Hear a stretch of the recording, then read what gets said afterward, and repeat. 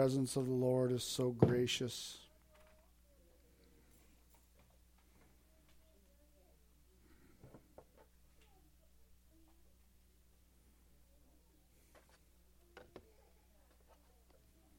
It's good to see everybody. Amen. Y'all look so nice, clean. It's good to look clean. It's really good to smell clean. Tell him, Calvin. Yeah, he says, yeah.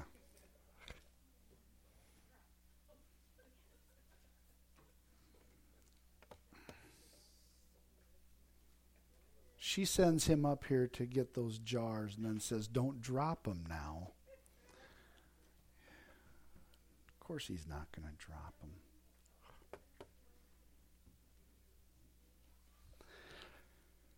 Oh, hallelujah. Happy birthday to Sister Jerry Joe. So great to have such an anointed music director, isn't it? It's always awesome to have somebody like that loves God above everything else and pours everything they can into worship and making sure that we are blessed with the presence of the Lord. God bless her so much. Matthew chapter 5, verse 6, we're going to read just one verse. And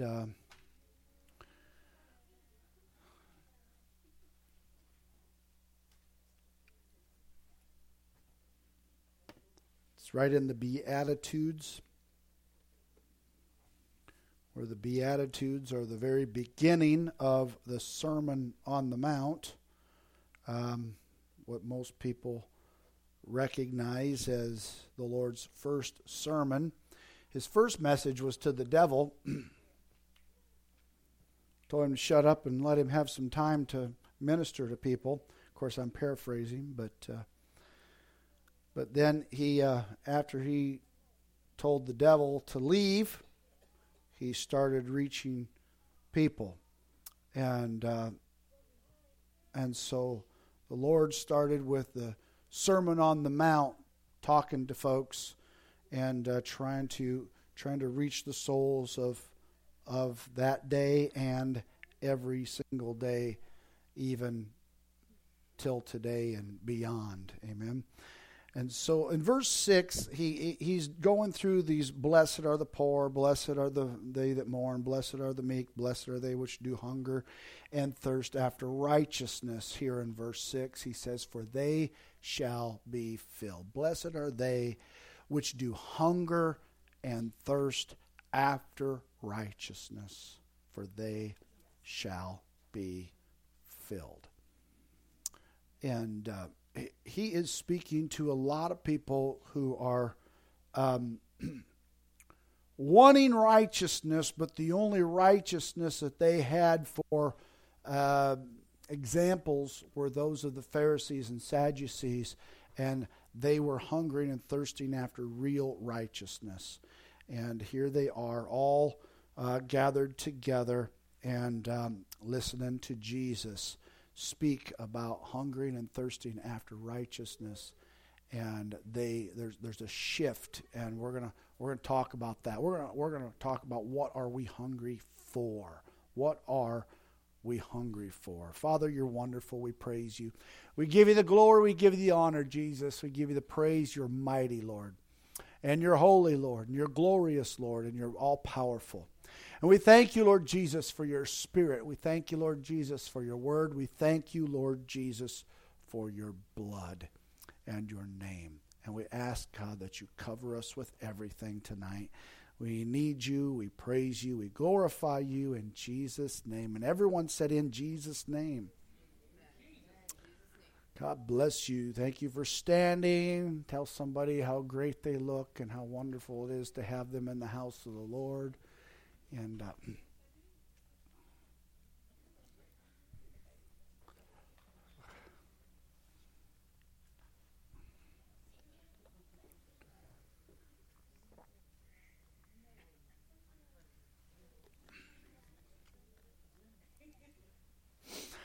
since we're not Facebook Live, I guess I can misbehave tonight. No, just kidding. Brother Aaron says he's still recording me. Oh, rats. Here I thought I could just let my hair down, but it doesn't work. It stands up anyway. So anyway, well, the Beatitudes are important. When we read through the Beatitudes, and we've studied the Beatitudes before, and we've talked about the Beatitudes time and again, and so tonight I just want to cover this hungering and thirsting after righteousness. But this one here, there's a little bit of a turning point. He's not too far in. He's only 3 or 4. This is the 4th one in. And there's a turning point here where the Lord presents the idea that there must be a certain amount of hunger, if you will, for these spiritual matters of man to actually start to work. You can't just sit around and wait for the Spirit to move you. You have to have a bit of a hunger. I have seen people sitting in church service after church service after church service. People are dancing and people are worshiping, and they don't hunger for anything at all. So they just sit there like a dead piece of bark, tree bark or something, not moving at all because there's no hunger in them. I am a firm believer, and I think everybody here pretty much knows that now, that there's going to be just enough problem in life to stir hunger. There's always going to be something to make you hungry. I think the whole idea of hungering and thirsting after righteousness wasn't a secondary idea to the Lord. I think it was a primary idea. I think He created our bodies to need fuel, to be hungry and to be thirsty, and to wear down and to energize up. I think He created these bodies to do so because He recognized our spirit needed to be fed. And in order for us to have any kind of understanding of hunger and thirst for spiritual things, we must first become acquainted with hunger and thirst for physical things.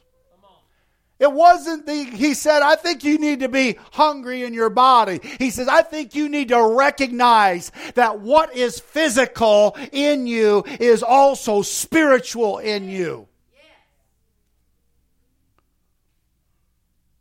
I don't think God said, well, I think I'll just make it so they can be hungry and thirsty. I don't think that was a secondary thought. I think primary, He said, they need to know what hunger is. And they need to know what thirst is. And the only way He could do that and make us, because we are kind of dense sometimes, is to make us very well aware of it in our physical being. What we are aware of in our physical being, we can easily translate that into our spiritual being. If we're paying attention. We can easily say, oh yeah, that happens spiritually too. If we're paying attention. But what we end up doing is in our physical being, we have lost our hunger.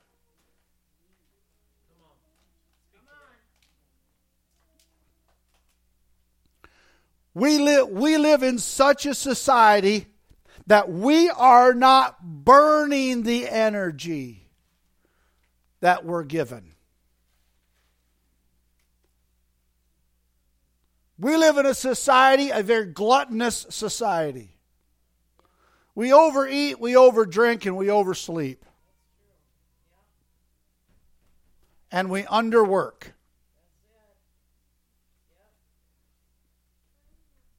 And it's no wonder, because of the way the physical society is, there is absolutely no wonder that the spiritual part of our nation is in trouble.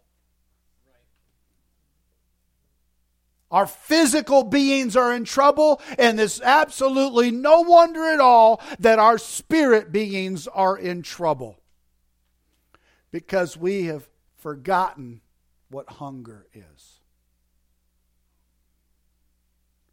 We've been too filled. You know the amazing thing in the Bible, we read about fasting a lot in the Bible, and that's kind of a very important part of your spirit, man. But we read about this in the Bible, but we also see people who are not intentionally fasting, but they're not eating like we do. You know, everybody says, well, you have to have 3 square meals a day. In fact, they tell you to, that if you're very active and very busy, you should probably eat 4 or 5 times a day. And I understand that. I kind of like to do that myself. Just feed me and feed me and feed me and feed me and feed me. I like to be fed. But anyway, but we have to recognize that in the Bible, the culture was they were impoverished. They were under, when Jesus came into the world, they were under such incredible Roman oppression that you thought reading about the rations in World War II in America were bad. These folks were rationed without any kind of war going on. They didn't have anything. They didn't have any money. They didn't have any food. The ones that did have the food were the gluttons, and they were always just feasting, and they would feast usually once a week, and then after that they would just nibble a little bit here and there. They didn't have the opportunity to just sit down and have a family meal like we have and don't take advantage of. So they starved for a time to sit down as a family and actually eat. We read in the Old Testament, we read about the widow that just had just a little cruse of oil and a little bit of meal, and she was going to, and the preacher comes along and says, yeah, make it for me first. Well, I was just going to bake this little cupcake for my child, and we were going to eat it, and then we were just going to die. And Elijah says, yep, sounds like a good idea. Feed me.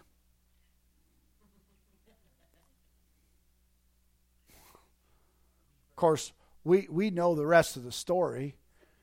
And we understand the whole principle of that is that you take care of the ministry first, and you will be taken care of very, very graciously.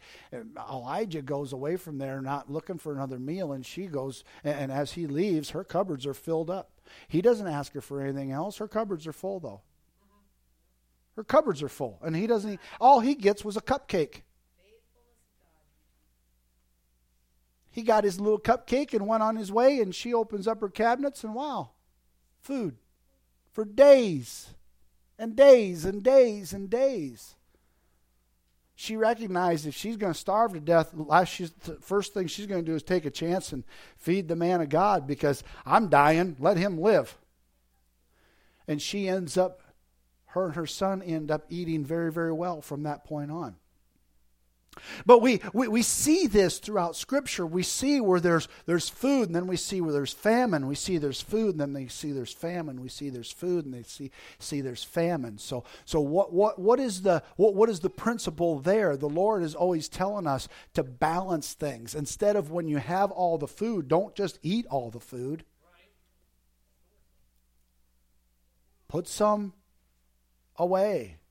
Budget that food, because there's going to be times of lean. There's times of plenty and there's times of lean. You need to have some storage. God wants us to be hungry enough, but He doesn't want us starving. Starvation turns you into a whole different animal. Starvation makes you lose your mind. Starvation makes you lose your focus. Starvation makes you go into a whole different emotional realm. He wants us hungry for righteous things. How do we get hungry for righteous things? We have to experience the unrighteousness around us. Now, I'm not telling you go out and do a bunch of sinning. You have to have something make you hungry. The Lord isn't saying, I want you to go out and sin so you get hungry for righteousness. No. He's going to allow enough unrighteousness happen around you that you're going to have no other option but to find an altar. He's not trying to cause fear. He's trying to stir hunger.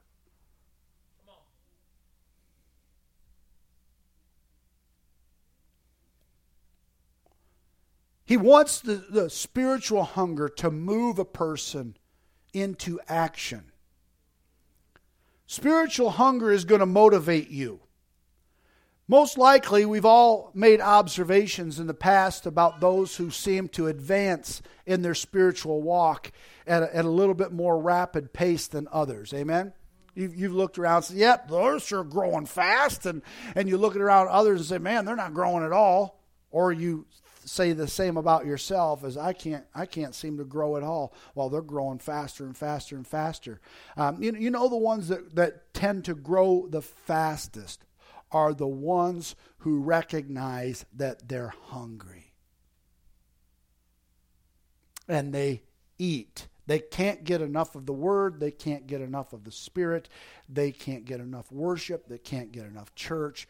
They can't get enough Bible study. They eat and eat and eat. They're not gluttons, but they are regenerating themselves. And they are being formed by God with that.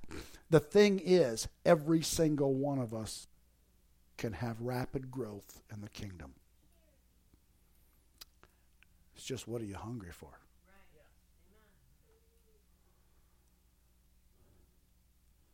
We see a picture in Mark chapter 10, verses 17 through 22 about spiritual hunger. It's a story of a rich young ruler. A further profile can be seen in Matthew and Luke, chapter 19 and chapter 18, respectively. John is strangely silent in his omission of the young man. But the profile of man from three accounts proves to us that he was a young man who was rich and held a position of a ruler.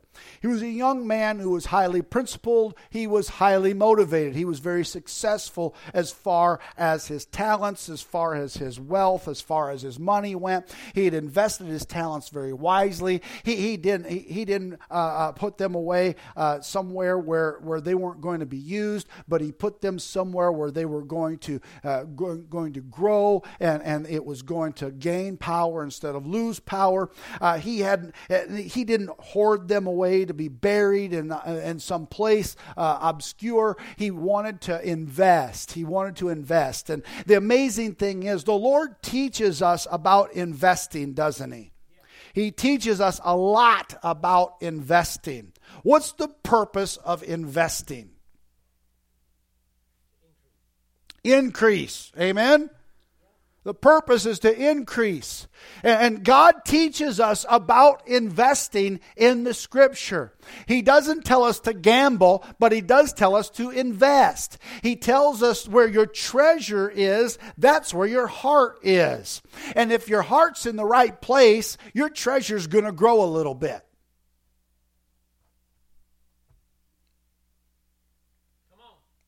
Oh, everybody's sitting there thinking, oh, how come I don't have $1 million? I didn't say anything about money. I was talking about your heart, not your money. Your treasure isn't just dollar bills. Your treasure is far more than your dollar bills. Your treasure is a lot of things. It's not just your money, but when we say treasure, we think money. Money's included in that. Absolutely, it's included in that. But so many people, they're not even investing their money.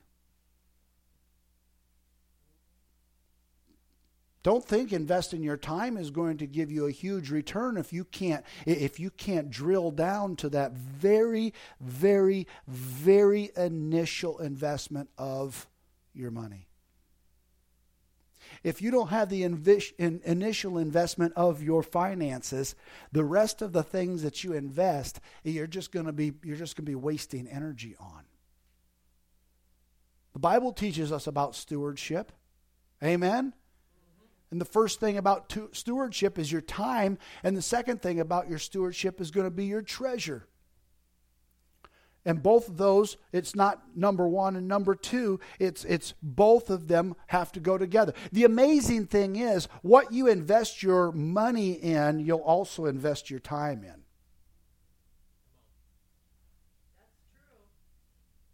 You're going to put your time where your money is, because you're going to see that as an investment worthwhile.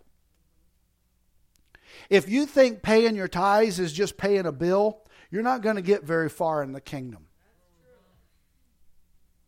But when you look at it as this is an investment, this is an investment in the kingdom, and my time is going to go along with it, and I'm going to put my time, and I'm going to put my treasure, and I'm going to put my talent to work for God, and the Lord is going to grow you in places that you just did not expect.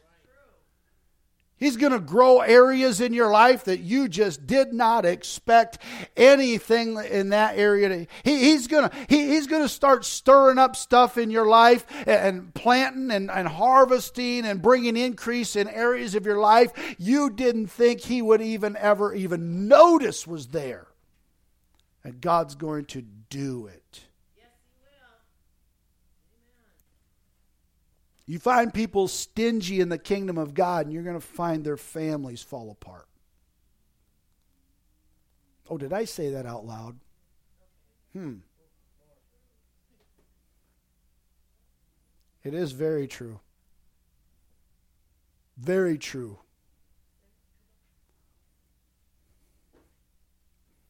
So anyway, this young man, he's filled with honesty, and he's filled with the love of God and for God. And he has the markings of discipline. He has an excellent quality, which is an excellent quality. He approaches the Lord with a posture of respect and submission and reverence.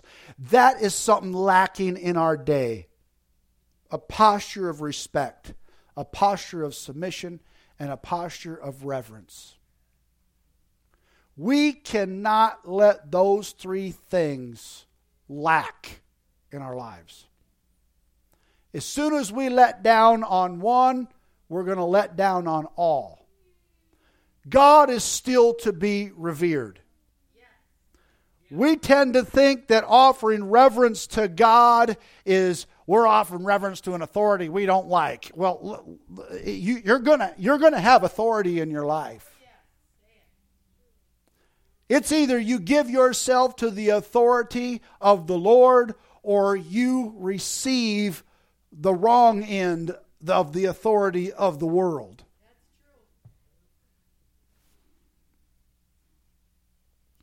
There will be authority in your life. When the Jews were under such Roman oppression because they were not under godly submission. You will see the children of Israel, whenever they submitted to God, the Lord stepped in and fought their battles. But when they held back submitting to God and offering God reverence and respecting the things of God, when they started treating the things of God like they were toys and idols and just playthings, when they started treating the things of God without reverence and without respect, the Lord let other oppressors come in.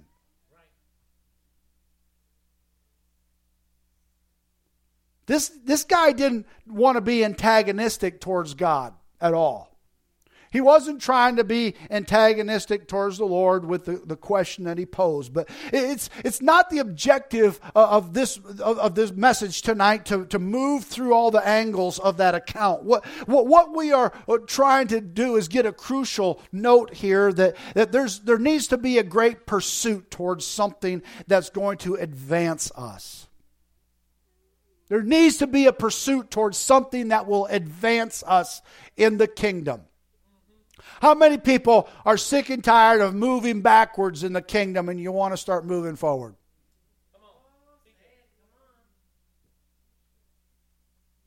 There's a remedy for it. There's a real remedy for it. And a lot of times what happens when the world gets hungry, the world doesn't know this Holy Spirit like you and I do. The world doesn't go to effectual, fervent prayer like you and I do. The world doesn't go to an altar and pour themselves out to God, burdened for the lost and burdened for the situations going on like you and I do. The world generally drops into depression or they chase after a chemical. They recognize there's a spiritual hunger. They just don't know where to get fed. So they go after the spirits of this world.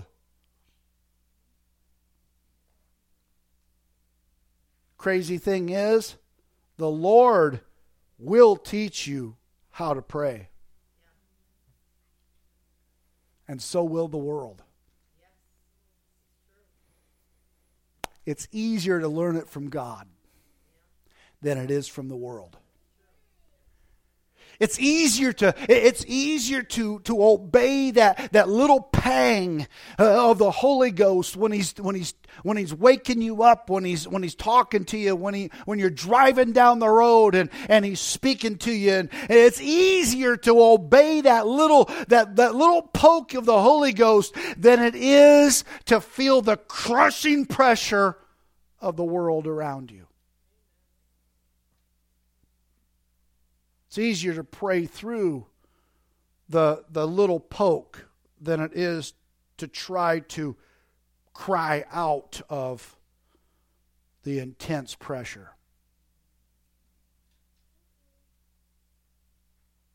The Lord will teach you how to pray, and so will the world. The world, however, it doesn't necessarily teach you the right way to pray. The world will keep you begging God for relief. Well, the Lord will say, just come and talk to me. Come and let us reason together. Let's work this all out. It's kind of like when you're disciplining your children. Don't wait until you're mad. Because then it's not discipline. Then it's just outright beating the fire out of them.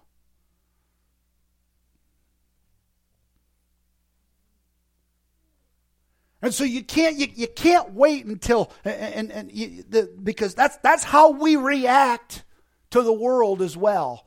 When we wait until the world has pushed us down so far, we just growl and spit and throw fits, and when we cry out to God, all we're doing is begging for relief. Remember this morning? Remember that thing that's right there at the cash register at just about every store you go to? You got two choices: pain relief and energy. Last two choices before you get out of that store. You better relieve your pain and you better get some energy.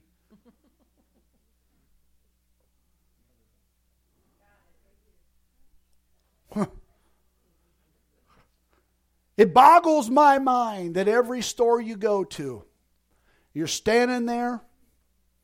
Well, I've got some pain relief and I've got energy, the two biggest commodities that everybody wants. I need to relieve my pain and I need some energy.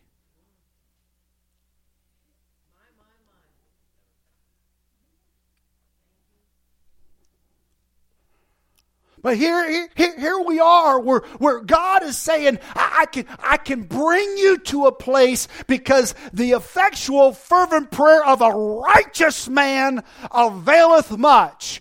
But the fervency of the pressured man is going to be, just relieve me. It's just going to be crying out for relief.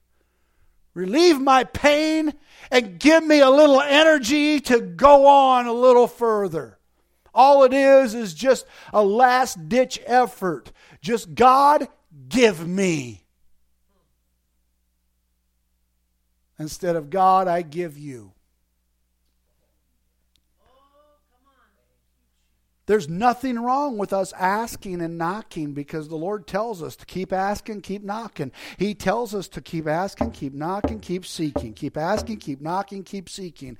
But somewhere down the line, He's trying to also tell us, why don't you just come and talk to me? Why do you have to wait? Why do you have to try to do things your own way until you're so crushed? Because the truth of the matter is, let's just really be honest. Millions don't make it back to the altar. But everybody makes it to the grave.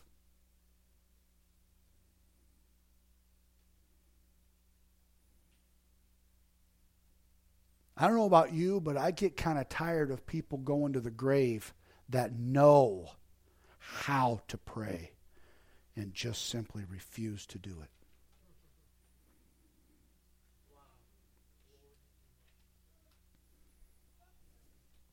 I get tired of seeing entire families falling apart because they're just too upset to take it to the Lord in prayer. They'll take it to the court and they'll sue one another and they'll fight amongst themselves, but they won't take it to the Lord in prayer.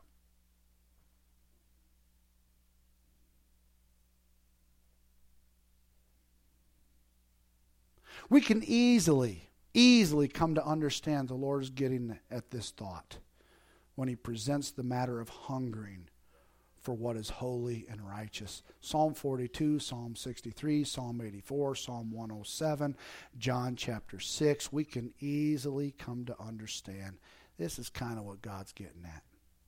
There's another crucial matter that bears thought of the idea of being filled with this goodness and holiness while we're in this world. We think of the fall of man in Genesis 3 in several different ways. We generally think of this matter only in a spiritual terms involving the soul, but it involved not only the soul of man, but it involved also the body of man as well. The reason our bodies deteriorate, the reason that time really takes its toll, the reason that different age and sickness and disease and all of that is because sin cursed mankind.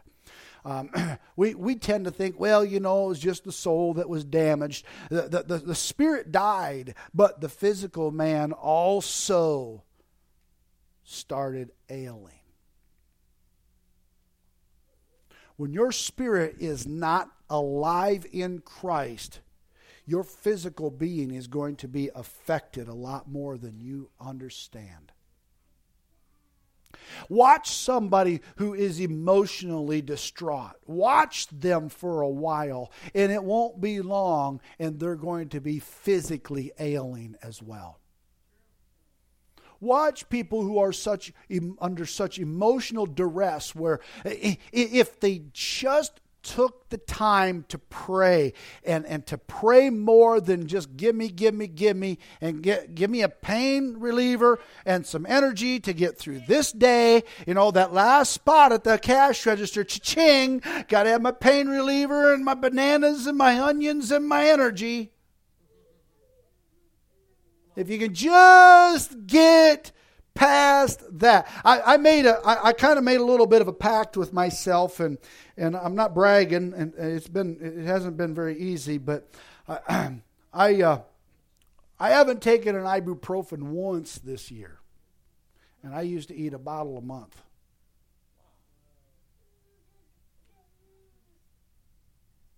But I kind of said, nope, I'm not going to do it. I don't need it. I don't want it. I'm gonna be active a little bit. I'm gonna do something else. I'm gonna refocus. I'm gonna push through. I'm gonna do whatever I can. I'm gonna stretch. I'm gonna do something different. I cannot keep eating a liver killer. The doctor didn't tell me I had to, but the doctor started pointing me away from it. I didn't have no problems, no problems with my liver. In fact, I get it checked probably at least twice a year. I get it checked because they want to prove to me that they just want to find something wrong with you. Once you turn 45, they want to find something wrong. I mean, it's like they're like, yep, something's wrong. Got to do this and got to do that, and I think they just really, really want to find something wrong with you, and so I made sure that I need my liver. You kind of need yours too, but I don't care about yours. I care about mine.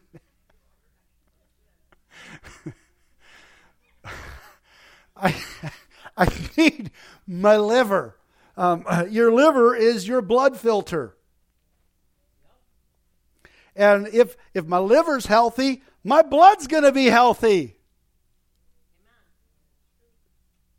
I've never been anemic, probably because I ate too much dirt when I was a kid. Raising hogs is kind of funny. If you have your hogs on pasture, you never have to give them iron. But if you have them inside confined animals, you have to give them iron shots, because if they're out rooting around in the dirt, they get plenty of iron from the dirt. So you never have to give them any iron. They always have iron. And so when you're butchering an animal that was raised outside versus an animal that was raised inside, the blood of the outside animal is really, really, really, really dark. And the blood of the inside animal is not so much. It's not pink, but it's not dark. It's lighter, and you can tell just by looking at the blood on the ground. You can tell that which one was raised inside and which one was raised outside. Why? Because of the iron level. The iron level of the animal raised outside is much higher than the iron level of the one raised inside. You can give it iron shots like crazy, and it's going to sustain it, but it's never going to make it taste like a pasture animal. There's a whole different, all the whole grass-fed and grass raised and field raised and all that different stuff that they've got going on now. There's a reason they do that, is because it tastes different, but it's also much, much healthier. Anyway, I'm getting hungry. I hope I'm hungry. What am I hungry for right now? but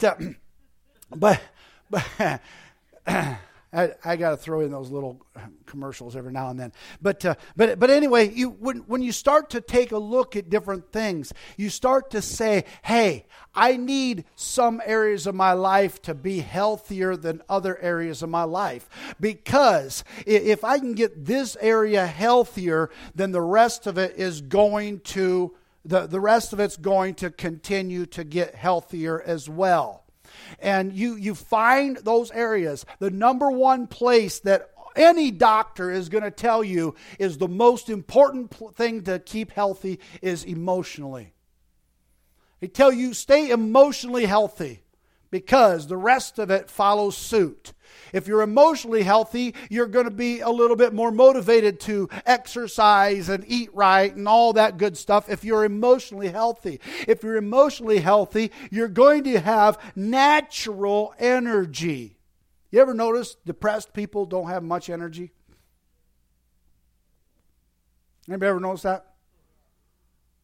When people start telling me I just don't have any energy, first thing I want to know is what's wrong? Is it physical or is it emotional? 9 out of 10 times it's emotional.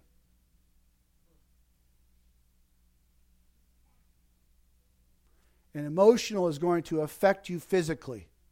And when you can't physically do anything because you're emotionally captured and arrested, and you can't physically do anything, what's left to crumble is your spirit man, if you're in the church. If you're not in the church, there is no spirit man to crumble.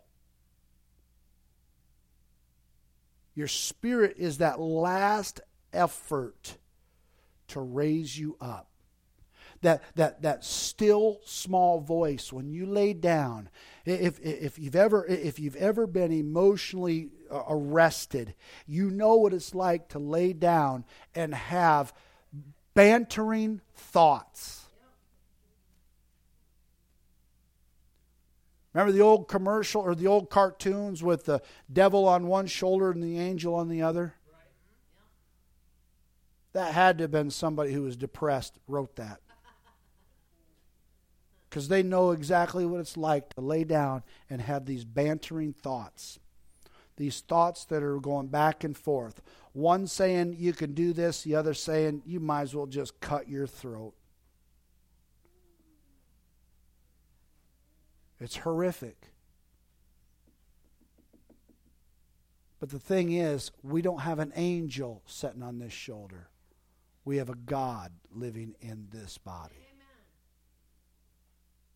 So when the devil comes by and starts to throw those bantering thoughts, we don't have an angel fighting that devil. We have a Holy Ghost that is within saying, get out of here.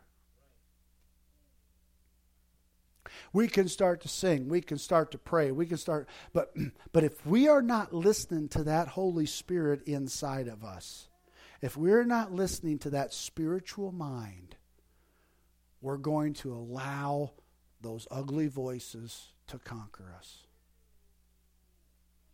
If we're not letting God teach us how to pray, we're going to be forced to have the world teach us how to pray. And praying under the influence of the Lord is much more effective than praying under the influence of the world.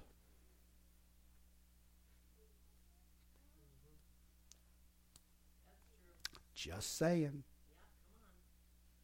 Don't wait until you're crushed before you think it's a good idea to pray. Pray early. Pray often. So our spiritual mind is so important because we have to have thoughts that are above the calamity. If you pray early, you'll have wisdom to get through the fracas. But if you wait until you're so overloaded, you're going to just be shooting from the hip.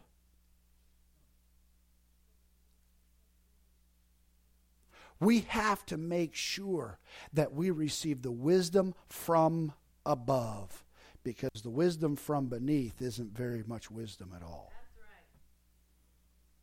I don't know about you, but I kind of like it when the Spirit is in control versus myself.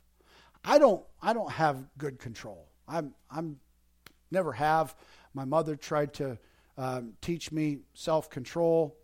She made sure my ears got big enough so that I could hear my elders when they spoke to me.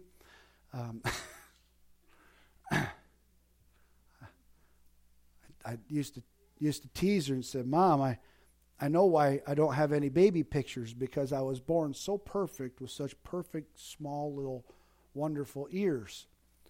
I said, and she said, well, you just need to learn how to listen. And you know how she taught me how to listen? She just kind of lifted me up by my ear and get me real close to her voice. My mother was never a yeller.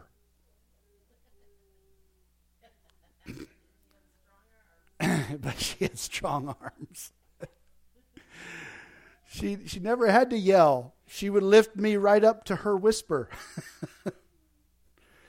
I love my mom. But a spiritual mind is so important because we have to have thoughts above a calamity. Oftentimes, the calamity is choosing our thoughts for us.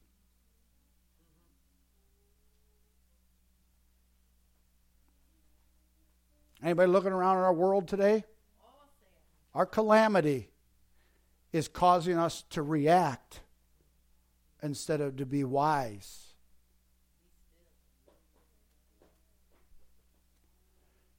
And oftentimes a reaction because of the pressure of the calamity is not what God is looking for.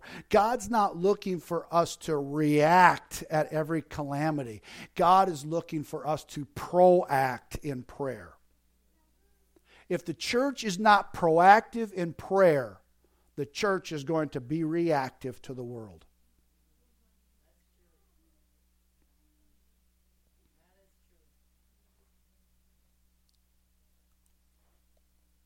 Passage that Jesus gives us as a kingdom principles, he brings supernatural power to the human mind. And a lot of times we wonder, what in the world, how can God give supernatural power to the human mind? He can. He brings supernatural power to the human mind because how else can God show physically how things ought to happen, how things happen physically, and how they can translate spiritually? God does that to us. He shows us physically things that he says spiritually we need to take care of. He shows us physically physical hunger and physical thirst so that we can see the spiritual part, the nature of the spiritual part of that as well. And I hope you understand what I'm trying to say. He teaches us how we grow spiritually by showing us what babies go through physically. You want to know how you're going to grow spiritually?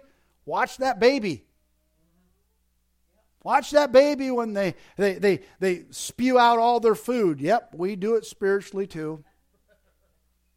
Watch that baby when they need a diaper change. We need it spiritually too.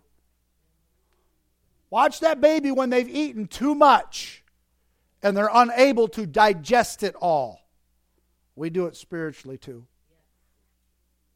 Watch that baby when they learn how to walk. They take one step and they fall down and everybody says, yay. You don't do that spiritually when somebody falls down, do you? Uh-oh, now we've got a little bit of a hiccup there. We don't even like it when somebody needs a spiritual diaper change. We don't like it when somebody spiritually eats too much and then they throw up what they can't digest. Spiritually, we get so frustrated with people when all we have to do is just slow down and recognize we didn't kick our kids to another county when they did it.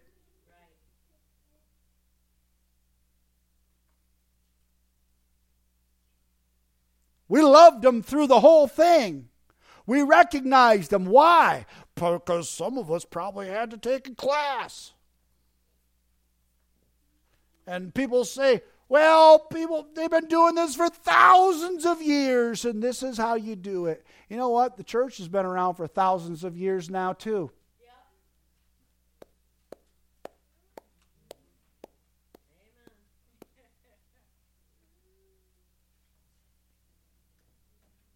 Why don't we pay attention to these things?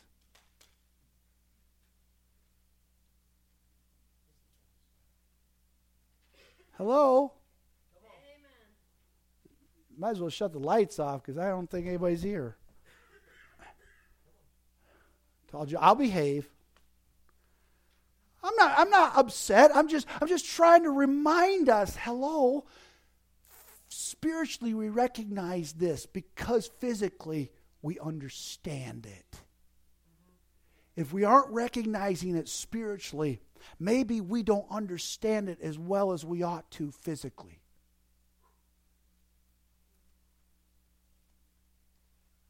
We need to say, I love my babies. When they throw up, I love my babies when they mess their diaper. I love my babies when they fall down and when they get back up again. I love my babies when I watch them take off running and they run into a line of chairs and knock them all over. I can kind of chuckle and pick up the chairs and say, all right, let's just not quite, pay attention where you're going next time. I don't kick them, scream at them, say, what are you, stupid kid? What do you do that for? You just kind of say, no, I guess you learned that you don't run like that. You don't do that. Of course, we don't let them run out into a freight train like that, do we? But But anyway, God is trying to tell us, I've given you the physical nature so that you can understand the spiritual nature. Amen. And I don't think it was a secondary thing for God to say that. I think it was the intention of God to give the physical nature so that we could understand the spiritual nature.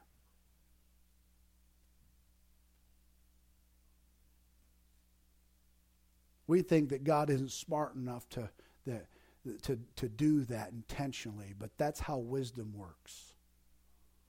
Wisdom works by giving you a perfect illustration, and God gave us a perfect spiritual illustration by giving you a physical body. And oftentimes we just can't figure that out. There'll be people that are going to be 75 years old and say, I just don't know what my purpose is. They can't figure it out. They couldn't figure it out when they were teenagers. But they fell into the rut of the physical machine of the world. And they went through all the physical motions of everyone around them that they saw going through. Well, so-and-so's doing this, so I'm going to do this. They've been doing it for 40 years. I guess I have to do it for 40 years. They haven't had peace for 40 years, but I guess that's just the lot in life I've been given. And we become plugging through society and plugging through life. And we wake up, we're 50, 60, 70 years old, and we're like, I don't have a clue what in the world, what is my purpose? The Lord gave a physical nature as a perfect illustration for your spiritual nature. If we're going to have holiness, if we're going to have inner righteousness, if we're going to have these promises that God gave fulfilled, we're going to have to keep the spirit man in mind. We're going to have to keep the spirit man in mind. It's a great blessing that comes from the spiritual mind, especially to those who are willing to exercise their mind toward godliness. If we exercise our spiritual mind towards ignorance of the Spirit of God, and we don't control different things, and we don't have any clarity because all we do is we see problems, but we never see solutions. We see the struggle of humanity, but we don't see the peace and the salvation that God offers humanity. If we're not feeding the spirit mind, it's no wonder we're a society filled with anger.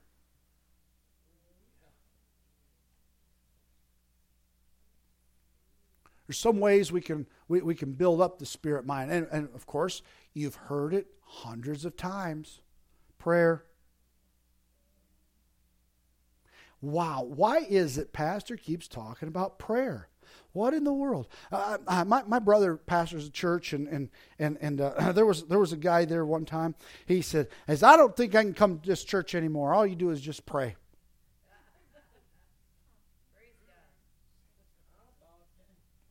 Now, my brother wasn't new to the ministry, but he was very new to pastoring, and he dealt with it much better than I did. Of course, I wasn't there. I don't know how he actually dealt with it, But when he was telling me the story, he dealt with it a lot better than I did.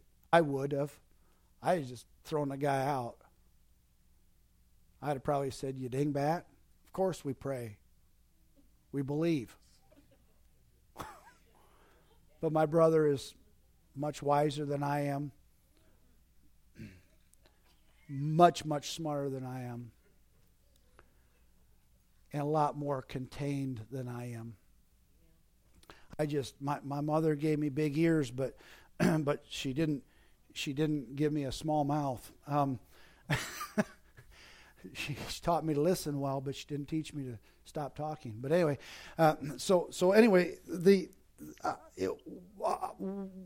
what else do we have for a better tool than prayer? We have no greater tool than prayer. And yet, it's the number one tool that you neglect when asked to use it. Yeah, somebody else knows how to use it better than I do. Somebody else knows how to pray better. Suddenly we start comparing prayer, our prayer, to somebody else's prayer. That's not very smart at all. In fact, I'll just say it's foolish. Totally foolish. And so we cannot compare the way we pray to somebody else. I'll tell you, the people that pray the most effectively are the people that have had to learn to pray. It's not because they've been taught from some textbook. It's because they've had to find themselves an altar just to stay alive. They've had to depend on God. They've had to pray their way through a whole lot of muck and mire and pain, blood and guts and stress. They've had to pray their way through that. So don't wish that you could pray like someone else. Because that means you have to pay what they paid. Remember a story of Brother Arnold? Some of you know Brother Arnold, and God bless him. Some young boy came up to the altar one day and said, "Brother Arnold, I want you to pray your anointing on me. I want to preach like you preach. I want to pray like you pray." He grabbed that kid by the head, both hands. He said, "God, I want you to bankrupt him like you bankrupted me. God, I want you to put him through the hell that I had to go through. God, I want you to drag his name through the mud and the muck and the mire." And the kid shook loose. He says, "You want what I have, you're going to have to pay what I had to pay."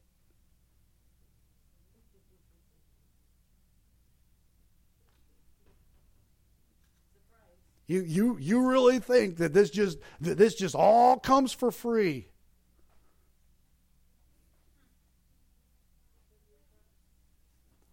Don't wish that you could pray like somebody else.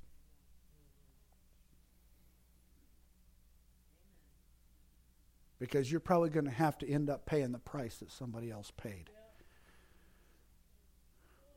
Pray like you pray. Pray with the righteousness and the fervency and effectiveness that you have.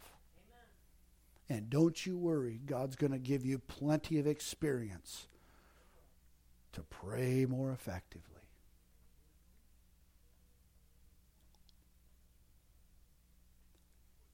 But don't make it the tool that you let somebody else use while you just keep yours nice and shiny for the day that you're going to have to pull your tool out of the box. When we ask you to come and pray, please come and pray.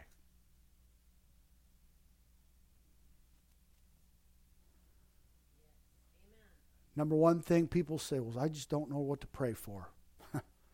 Well, just kind of get on your knees and backtrack a little bit through the last week that you lived, and you'll have more to pray for than you have time to pray for. I don't have to go very far back. I can go back a couple hours, and I already have a list that's too long.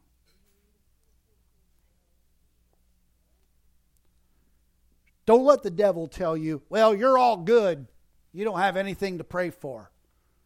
You're all wonderful." And anytime somebody just asks you for prayer, asks you to, you have any prayer requests, and some people are like, "Well, no." But then you start to pray, and all of a sudden requests are pouring out of your spirit.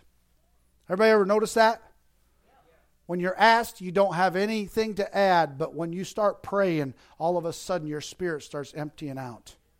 This person and this situation, and that person and their situation, and that loved one that you've been talking to, and that conversation you had a month ago that you still can't seem to get past, and all these different things just start pouring out. So don't think that you never have anything to pray for, start praying and you'll have plenty.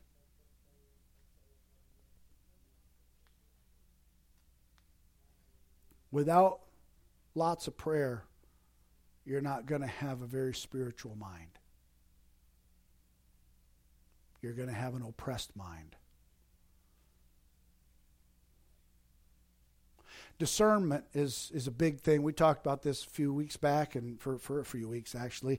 Examine things that we're faced with and seek after a deeper spiritual knowledge supplied by God, not by the world, so that we can judge between good and bad. We need to be more discerning so that we know where to minister.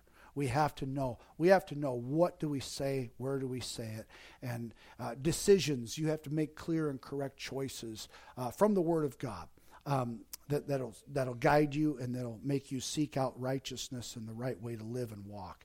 These matters are by which a godly person will settle themselves is not just a do but rather it's a be. Often we get caught up in the doing and we forget about the being. But I'm not just a human doing. I'm a human being.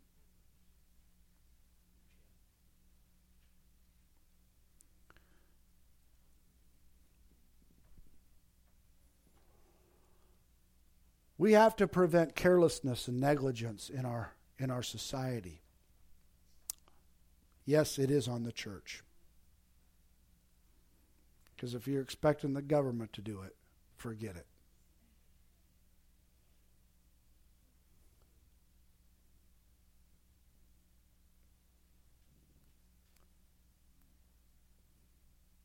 Would you stand with me? I really don't have time and the need to preach any longer.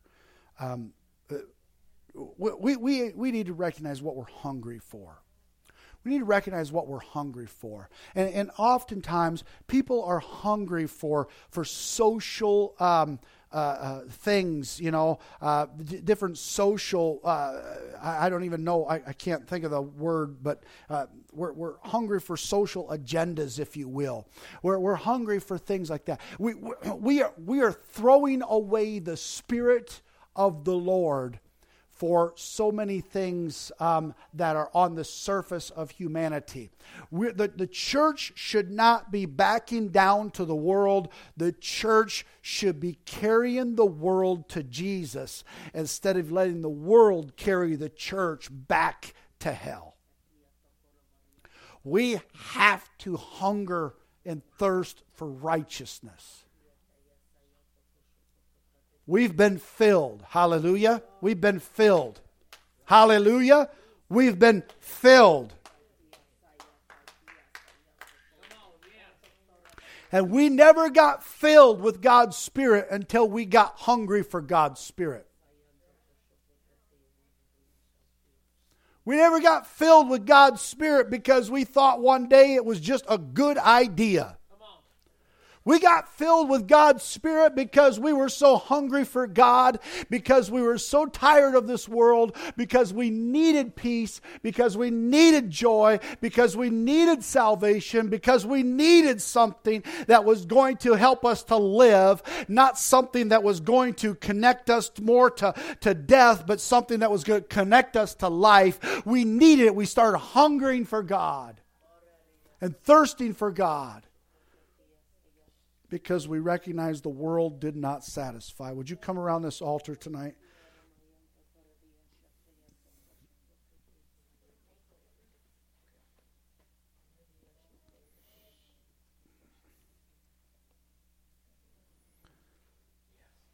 By the time Jesus came into the world, they were so oppressed. They were so hungry. We're so thirsty for something real.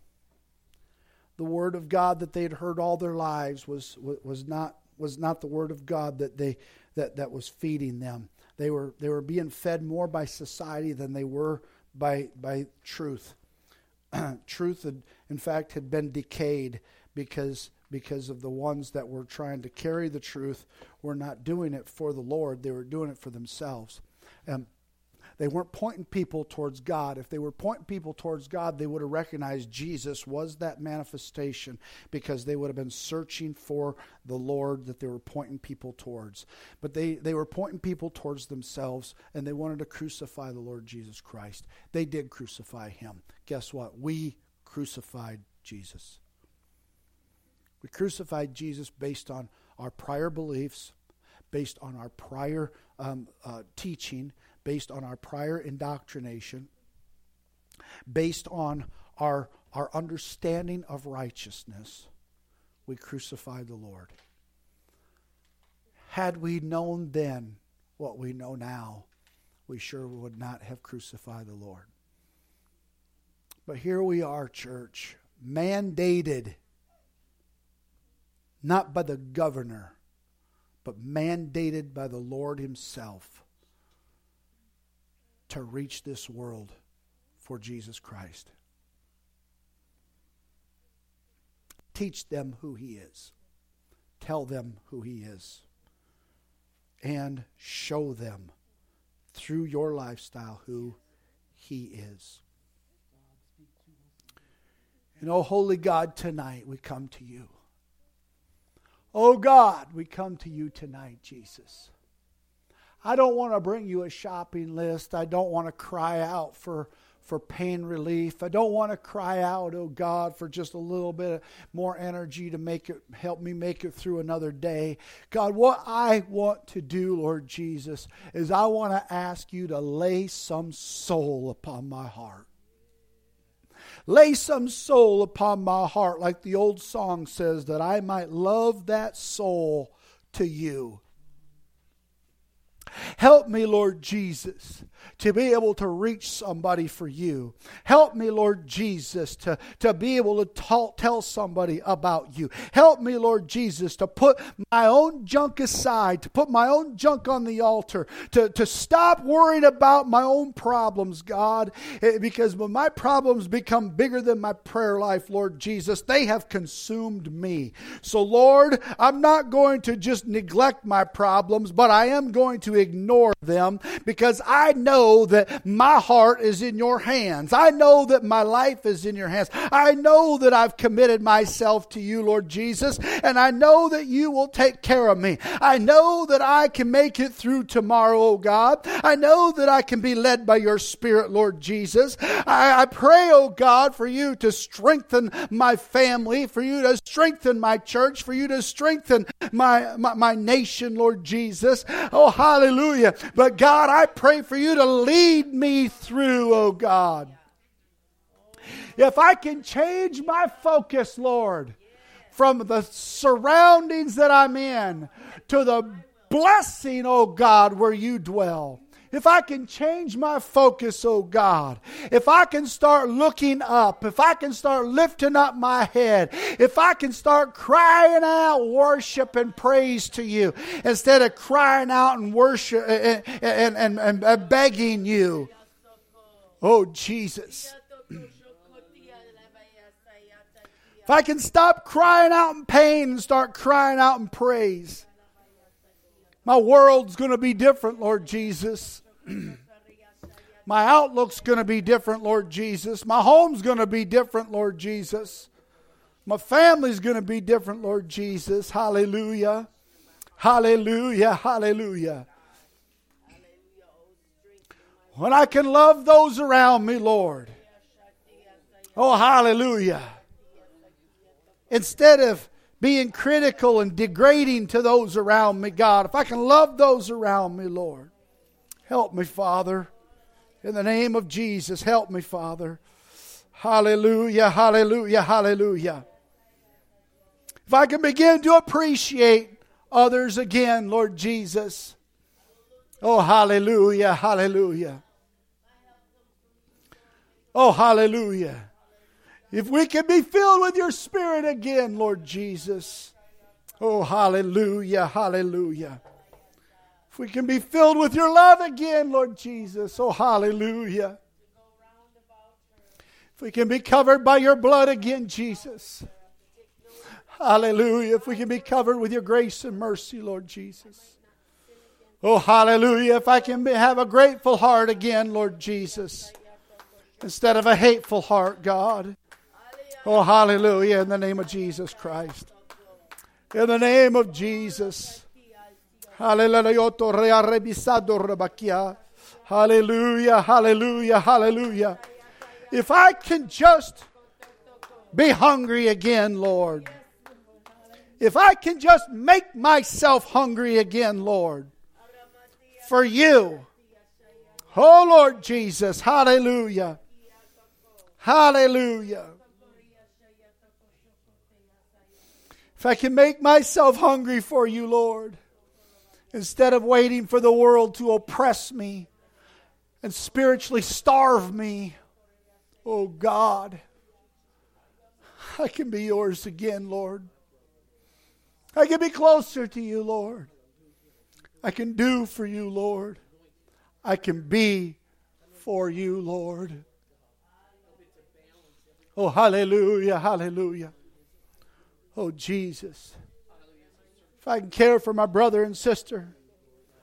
Oh, hallelujah. Oh, hallelujah.